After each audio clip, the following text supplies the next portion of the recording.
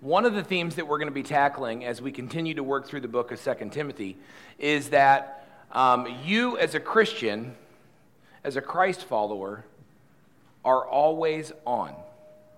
Can we, fellas, mess with something here? Thank you. We are always on. We are on mission. In fact, one of the things we were a leadership team was studying a book not that long ago, and one of the things we read in the book is that as a Christian, your primary vocation is as a missionary. It's the reality that as a Christian, your primary vocation is as a missionary, and that's regardless of how you earn your paycheck. Okay? And so we saw that video there, that encouragement, this gentleman praying, and it's hard, but God, I get it. I know this is how you've wired me. This is how I serve. This is what matters. And I want to encourage you as we start to work through, or we keep working through the letter that Paul writes Timothy from prison, as we work through that, I want you to continue to wrestle with this idea, simply, that you, no matter who you are, no matter how old you are, no matter how young you are, your primary vocation, if you claim Jesus Christ, is as a missionary. Everything else is necessarily secondary. And I pray that you'll see that as we work through this text and keep going. We hit the introduction last week, and we're going to keep going. Before we go any further, though, you're like, Matt, why do you have a pink blanket up there with you? Because I like pink blankets. Also because it's our privilege today to welcome, for the very first time, Duncan and Sarah List's new little addition to their family, Emily Rose, and she's sleeping. So we'll be very quiet. Congratulations. Let's give them a golf clap. This is your first.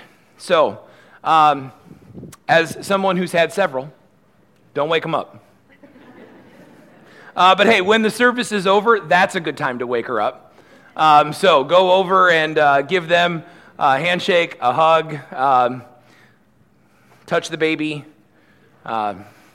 do whatever you want afterwards, within reason. But we are so grateful to you guys and are so excited for Emily being a part of your family, and can't wait to be a part of the way that you minister to her and that you pour faith and love into her. And I just can't wait to see what happens. So congratulations. All right, so as we jump in here, we're going to keep going in 2 Timothy, and this is where we ended last week. Last week we ended with this call. This is Paul. He does his introductions. He gives his resume. Here's who I am. Here's why I'm writing you this letter. Here's what matters. And we get to this point, and this is where we ended last week, was this call. And Paul says to Timothy, after he gives this litany of information, he says, and this is why. This is why I remind you to fan into flames the spiritual gifts that God has given you. Remember, those spiritual gifts are part of this way that God has wired Timothy to love and serve and witness and to be evangelistic, unapologetically, to be strong. And Paul says, fan that into flames. And we said this, look, if you are a Christian here, everyone has this spark. The Holy Spirit lives in you. It's this spark that you have. But you know what? The call is not to settle for a spark. Don't settle for that. Paul says, no, you make the effort to fan that into flames. Because God has not given you a spirit of fear or timidity, but he's given you a spirit of power and love and self-discipline. And so that's where we ended, and that's the admonition. So we can see that as the mission statement of the letter. Everything that we're going to read over the next 8 weeks, everything we're going to break apart in the letter of 2 Timothy has this admonition at its core. Fan your gift, fan your passion, fan your salvation, the gospel of Jesus Christ that lives inside of you, fan it into flames. Unapologetically, unashamedly, fan it into flames so that you can show yourself as one approved for the ministry, and you do that because God has given you the Spirit within you to make it possible. A spirit of love, of self-control, a spirit of power, not a spirit of timidity or fear. And we're gonna deal with this here just briefly before we get into the text for this morning. And I just want to say this: look, I get it. I get that it's easy to say that as Christians, we ought to be on fire for the gospel of Jesus Christ. See, there's nobody sitting here that claims Jesus. If you're here this morning and you're not a Christ follower and you've never claimed to be a Christ follower, then this doesn't apply to you necessarily, and you may not understand why this is so critical. But if you're here this morning and you have claimed Christ, and you say, you know what, I have been redeemed by Christ, I have been made new in Jesus, and Christ now lives in me, and the Holy Spirit lives in me, then you know there is nowhere in you that should be lackluster about the gospel of truth. There is nothing in you that should be kind of, right? I feel like we should have watched a Karate Kid clip, right, with, Miyagi talking about walking over here, okay, but here you're squished just like grape. You Karate Kid? Some of you, I say Karate Kid, and you think Jackie Chan and that Jaden Smith kid. Be ashamed of yourself. You need Ralph Macchio. Cobra Kai Dojo.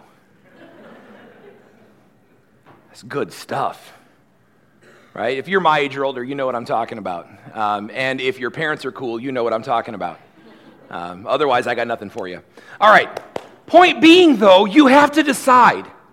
Okay, and we are so good as a church, and I don't mean us as a church, although, I don't think we get a pass. I think you lump us right in there with it, but we are so good in this culture with being lukewarm. We are so good at understanding the mission and sitting and paying lip service to the mission, but then tiptoeing through the mission.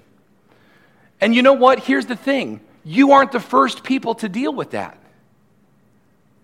You're not the first people to deal with that because Timothy dealt with that. Because Paul says to Timothy, man, don't settle for a spark, but fan that thing into flames, because that's not the spirit I gave you. I gave you a spirit of power and love and discipline and self-control. And so you be after it. See, this is the crux here of saying, look, you are different. And I get it, man. The spirit of the world will draw us and pull us, and it's a lot of things. For some of you, it's good stuff that's gotten out of control.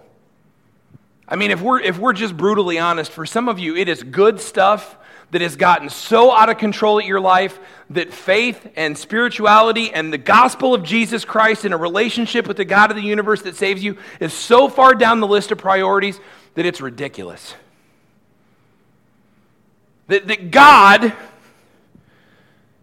of the universe, creator and sustainer of all things, wants to and desires to know you intimately, but your life is so filled with okay things, not sinful things, not bad things, okay things, but it's so jam-packed with okay things that a relationship with God and experience His power in your life is so far down the list you couldn't touch it with a 10-foot pole. And for some of you, it's sin. It's sin that you just can't seem to beat. And you know it's there and you don't want to, but you still engage in it. And so you feel like, I have no self-control. I have no power. And you just shrink away. And for some of you, it's sin that you love, and you just love it more than you love Jesus. If we're just really honest, some of you love sin more than you love Jesus. And so He's down the list, because it's the wrong spirit. And for some of you, all of those are bad. In my mind, this is the one that wrecks me the most for you. And when I say for you, I've been there. I've looked in the mirror and this has been me. Some of you, what it is, you don't want any more, God. You are quite satisfied with the amount that you have. You're like, I got a little God. I've got just enough to try to get to heaven. And I'm good. I don't need to grow. I don't need to be challenged. I don't need to accept this mission. I don't need to do anything besides have the little bit of God that I have, because that's enough. And that's wrong thinking, man. That's the spirit of the world pouring into you something that's not right. But Paul says, man, that's not the spirit you were given. If you're a Christian, you were given a different spirit. You were given a spirit of power, of love, and of discipline and self-control. And you need to fan that into flames, because you can't walk through this life feeling like a little bit is enough, or you can't walk through this life wanting more of God but never taking the step because there's so much in the way. So listen, I'm just going to tell you this. The Holy Spirit is your antidote. You're like, okay, Matt, I get it. I get those things are problematic, so how do I fix it? Like this, the spirit of this world and this culture keeps throwing other things in the way, or telling us that God isn't as important, or whatever the case is, and sin is so enticing and it tangles us up. And isn't it great how Satan does that? He's like, oh, this sin isn't that big of a deal. And then as soon as you engage in it, he jumps on you and says, I can't believe you call yourself a Christian. How dare you do that thing? And the spirit of the world just continues to try to suck us in and get us caught in quicksand, but there's an antidote for that. And the antidote against the normalcy of the world is simply this. It is the Holy Spirit in you. So if you are interested in taking this journey that Timothy's going to take, because this letter, listen, this is, we read this last week, this is a spiritual father who has poured into Timothy, and Timothy is saying, yes, give it to me. I want to know. I want to hear it. I want to be changed. Help me understand this. If you are interested in taking that step with Timothy and saying, I'm going to take this and I'm going to apply it and I'm going to use it and I'm going to grow and I'm going to be a force to be reckoned with for the sake of the gospel of Jesus Christ, people are going to know Christ as Lord and Savior because I exist and because I'm on mission. If you have that desire in your heart, plain and simple, if you don't, I hope you get there. But if you have that desire in your heart and you're not sure what it is, then this is it, man. You got to dig into the Holy Spirit. You've got to have this daily experience with the Holy Spirit. The Holy Spirit is yours. You became a Christian, and the Holy Spirit now lives in you, and the Holy Spirit empowers you. But the Word of God tells us very clearly that you can grieve the Holy Spirit, and the Holy Spirit is not going to vacate you. That's not going to happen. It's not going to happen. The Holy Spirit isn't going to be like, fine, I'm out of here. But the Holy Spirit can be quelched, and the Holy Spirit can be grieved in your heart when you continue to do things the way that you've always done them, and you don't lean into God, and you don't surrender, and you don't. But the Holy Spirit can also in your life be in power. And so if you're wanting to dig in, then try this. Wake up in the morning. I mean, that's always a good start to your day, right? Wake up. And you just ask. Ask the Holy Spirit to fill you. I know for those of you that have never done anything like that before and you're not sure you understand about the Holy Spirit, come talk to me and we can have more of a conversation about this. Track down an elder, track down a leader, a mentor in the church and have that conversation. But trust me when I tell you that something happens when you wake up in the morning and you say, okay, God, fill me with your Spirit today. Let your Spirit be powerful in my life today. And you just start your day asking for this filling of the Holy Spirit. And it's not magic, right? Then that requires you then being godly in the choices that you make. But you know what happens when you are filled with the Holy Spirit and when the Holy Spirit is empowering your life? All of a sudden, the choice I have to make next isn't as complicated as it used to be because the Holy Spirit, Spirit of God, a spirit of power and love and self-discipline is now in me, guiding the decision that I make next. That's the attitude in the heart that you need to have if this kind of transformation is going to work, this daily filling of the Holy Spirit, okay? So it's in that vein, in that context, that we get into this next section here. And so we start in 2 Timothy 1:8, and here's what Paul tells Timothy. God's given you this Spirit. It's the Holy Spirit who lives in you. It's a spirit of power. Stop being afraid. Stop being timid. Stop being weak. Stop being a wimp. Fan it into flames because it matters and it's important, and the gospel of Jesus Christ deserves to be shared with boldness. Do this, okay? And then he says this, and never be ashamed to tell others about our Lord. Now, here's the thing.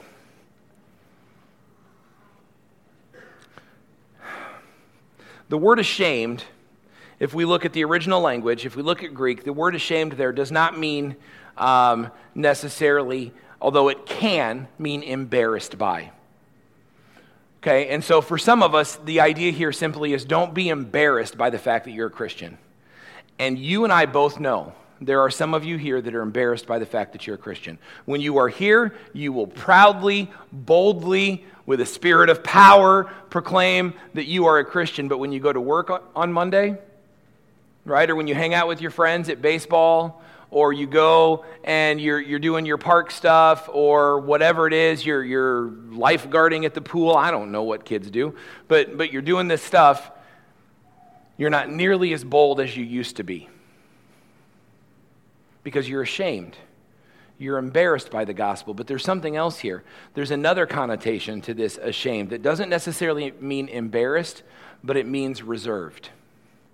Because, now get this, in the eyes of the Holy Spirit, in the eyes of God, your refusal to tell others about our Lord. And when I say tell others about our Lord, what I mean is your refusal to engage in the gospel of Jesus Christ for the benefit of those that are bound to hell, for the benefit of those that Satan has in his clutches, for the benefit of those that do not know him. When you refuse to engage for whatever reason, whether it's embarrassment, whether it's fear, whether it's you've bought into this lie that it should be private, whatever it is, when you refuse to engage, okay, even if it's for what you would consider to be a legitimate reason, God considers that to be that you are ashamed of him. When you don't engage with the gospel, that is equated to shame.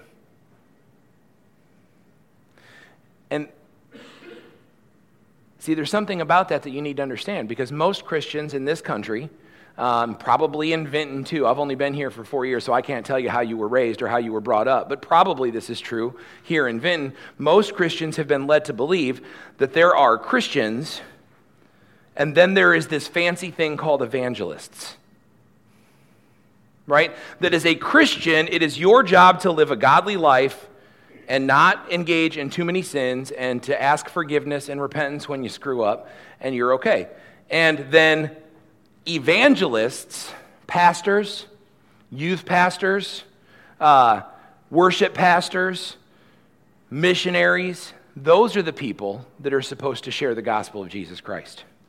Those are the people that are supposed to tell other people about Jesus. All you have to do to hold up your end of the bargain is live a pretty godly life. And then when the pastors and the missionaries do their job, everything works together the way it should. But Paul tells Timothy here, and that's nonsense. It's nonsense. Here's what you do. Never be ashamed to share the gospel of Jesus Christ. Never be ashamed to tell other people about our Lord, because when you shy away from telling people about God, what you're doing is you're being ashamed of God. And there's no middle ground there. See, the reason I love Paul for a lot of reasons. When I get to heaven, Paul is one of the top guys on my list. Now, here's the problem. I think Paul is one of the top guys on a lot of people's list. It's like when you go to like Great America, and you're like, what ride do we want to ride first? But that's the ride everybody wants to ride first. And so you go get in line there, and you wait in line for a really long time. I have a feeling Paul's line is going to be really long. So I might go talk to Luke.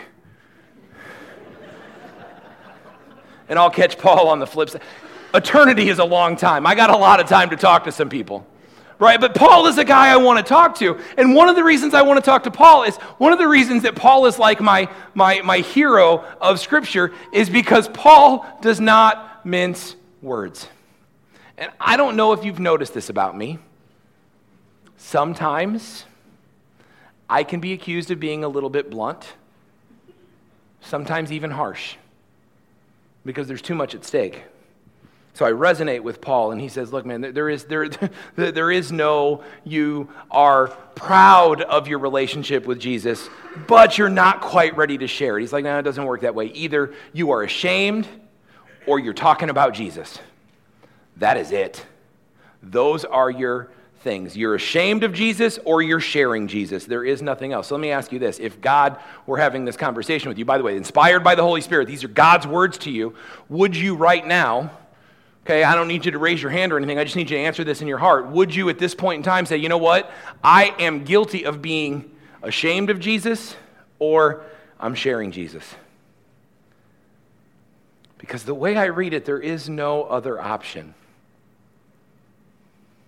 And he keeps going. So never be ashamed to tell others about our Lord, and don't be ashamed of me either, even though I'm in prison for him. So Paul, boy, because he can, He's like, oh, and you think you got it rough. Don't be ashamed to tell others about Jesus. And you're like, but I'm ashamed, and people might laugh at me, or they might not listen to me, or they might make fun of me, or they might reject me, or something. Paul's like, hey, you know what? I'm in prison because I told people about Jesus. I've been beaten and whipped and shipwrecked, and they're going to. Paul knows this. We covered this last week. Paul is well aware of what's going to happen to him. They are going to cut my head off because I love Jesus, and I'm not ashamed of Jesus. So don't you be ashamed of Jesus.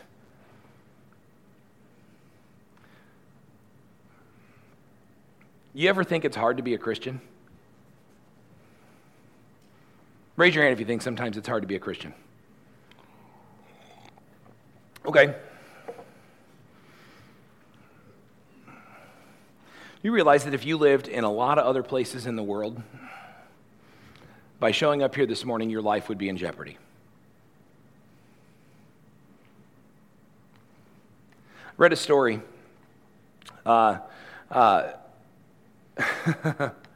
We'll talk about this. It's graphic, but we're going to do it anyway because I think it's important. I read a story last week about a pastor in India planning a church with his wife and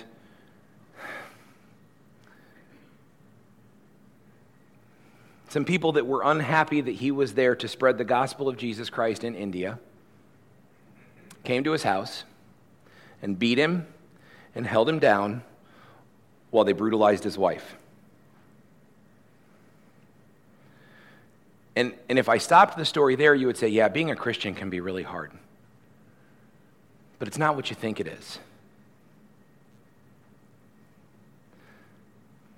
Because not being ashamed of the gospel means that I fully engage in the gospel of Jesus Christ. And guess what the gospel of Jesus Christ calls us to? In a spirit of love and power and self-discipline. It calls us to forgive. And so the part of that story that has great value for us is not the fact that the pastor was held down and beaten while his wife was brutalized, but the part of the story that has value is that the wife and the pastor, a year later, baptized into the family of God the men who brutalized her. Because they had a spirit of love and self-discipline and power. We, by and large, in this culture, have a spirit of timidity and fear and weakness. But God has called us to something better, and it's more, and it's useful, and it makes a difference when we fully engage in the gospel of Jesus Christ. Look, I don't know, nobody wants it. Nobody would say, give me that. But what we should say in the power of the Holy Spirit is, God, we are for you first. And so he's telling Timothy, look, man, I am in jail because I am not ashamed of the gospel, and you get ready to not be ashamed of the gospel, because it's going to come at you, and the gospel of Jesus Christ is worth it. And in case you're confused, here's the gospel. This is where Paul goes next. For God saved us, and he called us to live a holy life. Okay? That is not saying that you become a Christian, and so now you have to live better. Some people read that and be like, okay, so I become a Christian and now I have to behave myself. I mean, yes, that's part of it, but it's not this thing where you become a Christian and now you got to get out your checklist and be careful not to make mistakes. What happens here is Paul is saying that God saved us and then he called us into a new life. Basically what he's saying is God has given us the power to live differently than we did before, because there is nobody else in the world who is held down while your wife is hurt, who then steps in and says, not only do I forgive you, but I want to share the reality of eternal life with you. See, what Paul is saying is that God has saved us through Jesus, and now we have the ability to live a holy life. See, some of you look at living a holy life, you've got it all wrong. You think living a holy life is something that the church wants to put on you to control you. Like the church wants to tell you, do this, don't do that, that's bad, don't do that. But no. What happens is, it's the reality of Christ in you and the Holy Spirit in you, this new spirit of power, love, and self-discipline in you that allows you to be holy, which is what you were always intended to be. It's the nature of the gospel. Heaven is a byproduct of the gospel. The gospel is not for heaven. See, some of us have bought into the lie that the gospel is to save us from hell and put us in heaven. But the gospel of Jesus Christ is to set captives free, to unchain us, to let us be who we were always supposed to be. When you live a holy life, what that is you being, we'll use Maslow's term, which is goofy because it doesn't actually work, it doesn't make sense, but what happens is, when you start to live a holy life, you become, the fancy psychological term, you become self-actualized. Because this is what you were always intended to be. It's the nature of the gospel that you are set free to live the life that you were intended to live, but you've been stuck and mired in quicksand and sin, and you couldn't get out. But now, because of the gospel, you're out and you can live free. So God saved us and called us to live a holy life, and He did this not because we deserved it. There was nothing good in us that we deserved it, but because that was His plan from before the beginning of time. To show His grace to His people through Christ alone. And now, He's made all of this plain by the appearing of Christ Jesus, our Savior. He broke the power of death and illuminated the way to life and immortality through the good news. So what Paul is saying here is, that is a powerful message that you should not be ashamed of. Think about the gospel this way. John MacArthur says it this way. God sovereignly designed salvation, and He sovereignly initiates it, completes it, and sustains it. See, from before the beginning of time, God has sovereignly designed salvation. And it was Him, because it was before you and it was nothing in you, not because we deserved it. So He is the one that initiates salvation. He is the one that sustains salvation. He's the one that delivers salvation through the person of Jesus Christ. He's forgiven us, justified us, and delivered us from sin and Satan, from death and hell in every sense and in every tense, past, present, and future. We are saved. This is the power of the gospel. And Paul says, are you kidding me? Do not be ashamed of that power.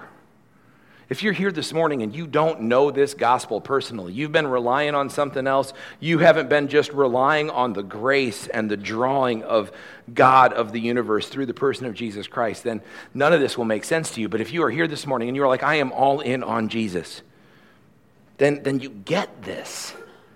This is what we call the free gift of salvation that is open to anyone who chooses to follow God. If you're here this morning and you are not following Jesus,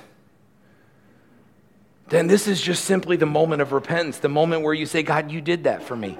You called me to live a holy life, not because I deserved it, but because it was your plan from the beginning. And you set those things in motion through the person of Jesus Christ. You've shown this as a reality so that you can bring life where there was death, and light where there was darkness, and hope where there was hopelessness. And I get to live this life, and all you have to do is say, you know what? God, I'm in. It's not complicated. God, I'm in. I know that I'm wrong, and I want to be forgiven, and so I accept your sacrifice, and I choose to follow you now. That's it.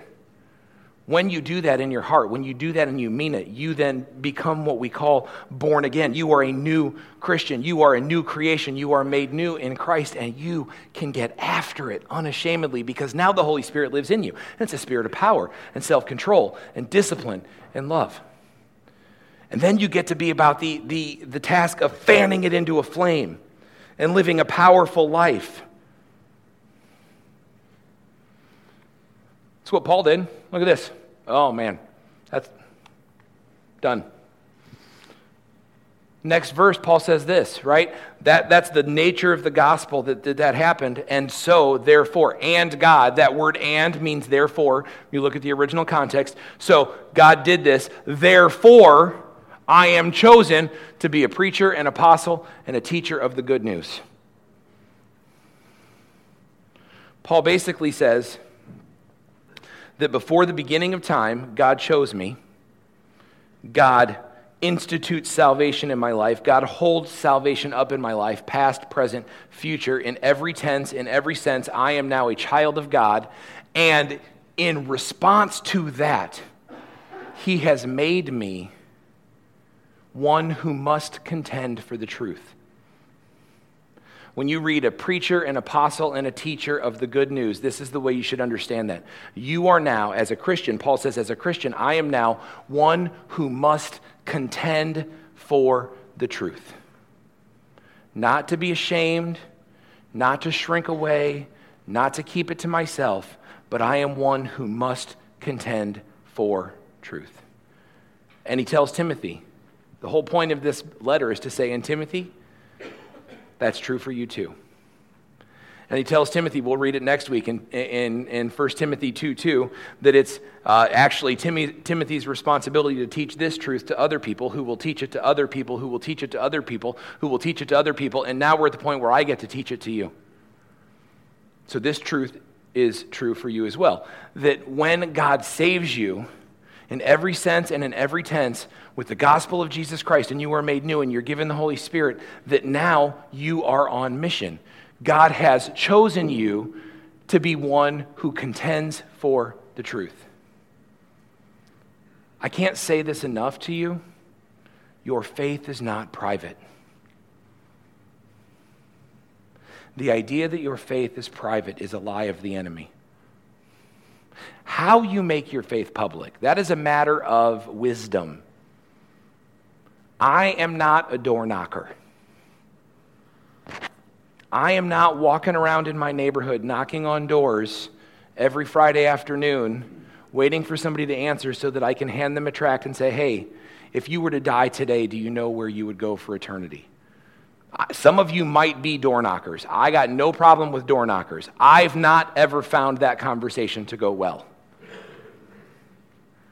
So when I say that God has made you someone that contends for truth, I'm not saying that you have to do it in a certain way. You contend for truth with wisdom, but it is not private.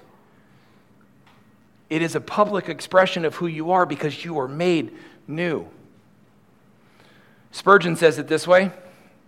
So if you're going to be mad at Spurgeon, not me. By the way, Charles Spurgeon, if you're not sure who that is, he's a guy you should listen to.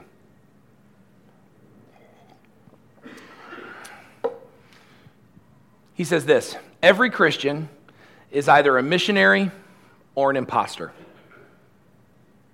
Let that sink in for a second. See, because, oh, by the way, and I keep telling you this, but we're so excited we get to hear from Matt Klein and Amy Klein. They're going to be here. Boy, they're going to be here in 2 weeks. They'll be here on the 8th of July, and I really hope you can make it because we get to hear, and he's going to bring a word to us, and he's going to preach to us on that day. And I think it's great for us to be able to hear from people that have been commissioned as missionaries. But you know what? We have this weird cultural connotation where we assume missionary means a guy that goes to Turkey. Means a lady that takes her husband and baby and goes to Turkey. And that is a missionary. But that's not all that missionary is. A missionary is someone who operates in hostile territory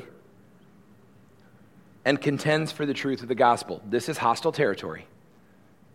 There's a spirit of this age that is always pushing against us. And your job as a Christian is to contend for the truth of the gospel. You are a missionary. Spurgeon says it this way, every Christian is either a missionary or a fake. There is not a lot of middle ground in that. You are either a missionary or you are a fake. You either try to spread abroad the kingdom of Christ or else you can't really love him. Those are harsh words. But that's the reality, because if you really loved Jesus Christ who has done all of this in you, you would want everyone else to know about Jesus Christ, and you wouldn't let your fear or your shame stop you from making sure that everybody else knows about Jesus Christ. You just wouldn't. We keep going. 2 Timothy 1:12 says this. This is, by the way, this is my third favorite text in Scripture, if anybody's keeping track. First one, 2 Corinthians 5:17, therefore in Christ I am a new creation. The old is literally, it means dead, and the new has been born in its place. Okay, Ephesians 2:10 tells me that as a new creation, I'm God's masterpiece, and He has got work for me to do. He has created this work a long time ago for me to step into as a Christian. And then this one, because these all tie together, by the way, I'm new and I have work to do. And this one I love because it tells me the work that I do, it counts for me. Paul says, this is why I'm suffering in prison, because I'm not ashamed of the gospel, and I've been preaching the gospel, and this is why I'm suffering here in prison, but I'm not ashamed of it. For I know the one in whom I trust, and I'm sure that He's able to guard what I've entrusted to Him until the day of His return. So Paul is saying this, I'm in prison and they're going to kill me because I've been preaching the gospel. But I'm still not sorry that I preached the gospel. I'm still not ashamed for preaching the gospel. I'm still glad that I contended for truth. Why? Because I know the one that I trust. And I am absolutely, positively assured that He is able to guard everything that I have given Him and to credit it to my account on the day of His return. What you do to contend for the gospel of Jesus Christ is never without reward. What you do to contend for the faith, what you do to contend for the gospel is always rewarded. Maybe not in the immediate. What Paul does to contend for the gospel, even though he's in jail and about to be executed, it's all been rewarded. Sometimes we get to have those rewards in the moment. The relationship is healed. And somebody comes to know Jesus as their personal Savior. Or some things happen, or something good comes, and everybody can see the good thing, and I get that reward, and I experience it, and I revel, and it's great. Sometimes, though, when you contend for truth, it feels like the opposite happens. Good things don't happen. It feels like bad things happen. I mean, I've known people that have contended for truth and have then been talked badly about because of it. People that have contended for truth and been fired because of it. People that have contended for truth and been sued because of it. And we would look at that and we would say, well, where's the good in that? When I read this, say, you know what? Not only am I made new in Christ, and not only has God foreordained all of these things for me to do, but I have a trust fund, and all of the good that I'm doing, even if it's not recognized, and even if it doesn't show up, it's going into that account, and I am trusting Jesus to hold on to it, and it will be credited to me on the day of His return. Listen to me. Whatever you suffer for the sake of the gospel will be credited to you. That's the truth of this passage. 2 Timothy 1:12, I know in whom I've trusted, and I am confident. I am sure that He is able to keep everything that's been paid in for me safe and secure until the day of His return, when I will have it back. So listen to me. Go back to that missionary. Go back to the missionary who was planting a church in a dark place in India, who was beaten and had to witness his wife be brutalized, but then continued to minister and forgive and pour out. And now we see that he and his wife, in what I can only say is a great act of humility and love, were able to just love and baptize and welcome into the family of God as brothers in Christ, the people who hurt them. All of that is in their account waiting for them. It's all waiting. Listen, every time you risk for the gospel, every time you step out in faith and you share faith with somebody that needs to know Jesus Christ, even if it doesn't end well for you, it counts for you. Every time you do something hard for the sake of the gospel, every time you sacrificially give so that other people can know the name of Christ, that's credited to you. Every time you shut gossip and disunity down in the church when it starts. Every time you step in and you say, no, not here, not in this church. This church will remain unified and we will worship the God of the universe, and you shut it down. It costs you relationally, but it's credited to your account.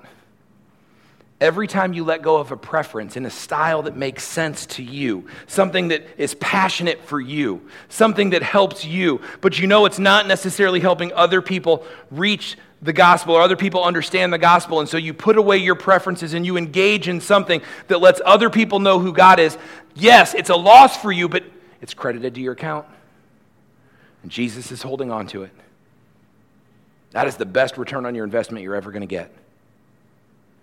That's the truth of this. And Paul says, don't be ashamed. Don't be ashamed. Work in power. Work in this power, this spirit of God that works in you, and fan it into flames. And whatever it costs you, don't worry about it because it's not really costing you.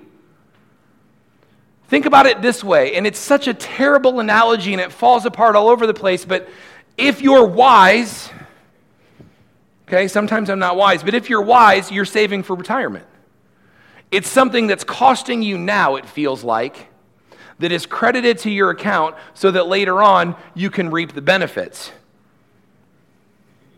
We get that. That makes sense, right? This is so much better than that. Every time you contend for faith and it costs you to love people selflessly and to share the gospel, it's counted to you and it's there for you, and that'll last for eternity.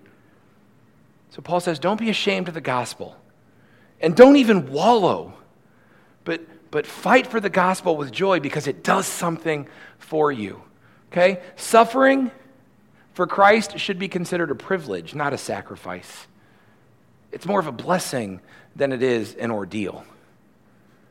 That's what the apostles got. If you look at Acts chapter 5, verse 2, they went and they were beaten in the temple by the Sanhedrin, and they walked away rejoicing like they were beaten. And beaten means they were whipped. They were whipped because they were proclaiming the gospel of Jesus Christ. And they walked away not sulking, but they walked away celebrating because they had been counted worthy of suffering for the sake of the gospel, knowing that everything they just laid out for the gospel was being credited to their account, and they were trusting that Jesus would hold it safe until the day of his return when they would be rewarded for it. So Paul says, in that vein, you should never be ashamed of the gospel. Never be scared because you have a spirit of power. Let's finish up here. Then Paul says this, okay, Timothy, so in all of this, hold on to the pattern of wholesome teaching that you've learned from me. It's a pattern shaped by faith and the love that you have in Christ Jesus. Through the power of the Holy Spirit who lives in us, carefully guard the precious truth that has been entrusted to you. That's what he says. Carefully guard the precious truth that has been entrusted to you. You know, we live in a world where it is in vogue to compromise truth. We live in a world where it makes sense to sacrifice a little bit of truth here because we think it makes things more attractive here. We live in a world where it makes sense to start to read through this and start to decide that for 2,000 years, some of this has been misunderstood because it makes me more popular with my community members if I say, no, that's not really what it means. We live in a world where it becomes quite simple, even by my behavior, to say that there are things that are okay that God never intended to be okay. And Paul tells Timothy, do not compromise. By the way, this is one of the reasons why it is so on my heart and why the leaders have been talking about it and why we'll be talking about it. This is one of the reasons why it is so on my heart that we must extend our reach.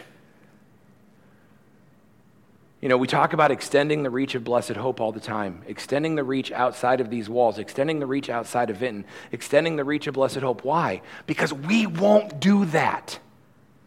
And unfortunately, other churches in droves are doing it.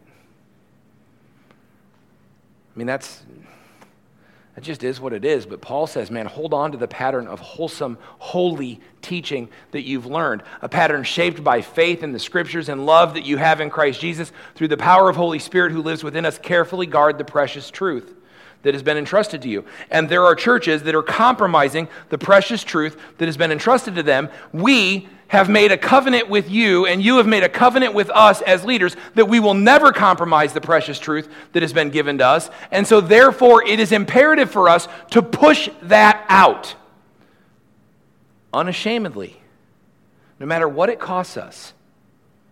Because even when it costs us, it's being credited to our account. And we don't need to be scared or timid or worried about the what-ifs. Right? We need to be wise, but God hasn't given us a spirit of fear and timidity. He's given us a spirit of power and of self-control and of love that pushes us forward. So that's how we end this. Hold on to the pattern of wholesome teaching that you've learned from me. Don't compromise it. Basically, what Paul is telling Timothy is imitate me as I imitate Christ. This is what the elders of Blessed Hope strive to be for you. As a pastor here, and as an elder here, and I know the hearts of our elders, what we strive to be able to say to you, and sometimes we're really good at it, and sometimes we struggle, but what we strive to be able to say with you is we're not perfect, but follow us as we follow Christ. And we say that without shame. And we encourage you to do so. Follow us as we follow Christ, as we contend for the truth, as we become missionaries. Right? We heard that video at the beginning. Because everything you do for the sake of the gospel of Jesus Christ. Because as a Christian, you are a missionary or you are an imposter. I'm going to ask the praise team to come back up. Ask Malia to come up. I'm going to pray for us, and then they'll help us close out our service with some more worship. But would you just pray with me? Heavenly Father, God, we just thank you for the truth of your word. We thank you for the truth in Scripture that you are a God who loves and cares for us, and that you have in every sense and in every tense, you have dealt with our salvation once and for all and brought us into the family of God. And in doing so, you have given us the power to live a life that makes sense, that is who we were always intended to be. So God, help us to live without fear and shame. Help us to be on mission for the gospel. Help us to have confidence in that, knowing that whatever it costs us, every hurt, every heartache, every fumble, every misstep, everything is being counted for us, and it is being held by the one we serve. That Jesus Christ is holding it to our credit for the day of our return. God, that is such comfort to us as we continue to move forward with the gospel. We love you, and we praise you, and we thank you. Amen.